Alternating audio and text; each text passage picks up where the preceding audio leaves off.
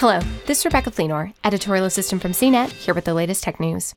YouTube TV has added a new bundle, with streaming services HBO Max, Showtime, and Starz now available for an extra $30 a month.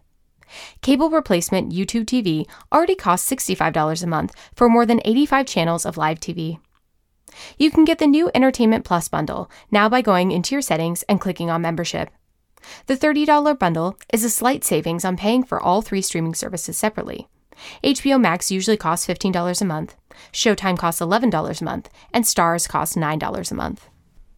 YouTube TV includes channels like ABC, CBS, CNN, NBC, Disney, Comedy Central, AMC, Animal Planet, ESPN, Food Network, HGTV, Nickelodeon, Paramount, and the CW.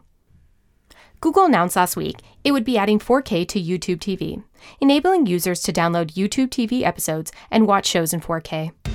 For more of the latest tech news, visit cnet.com.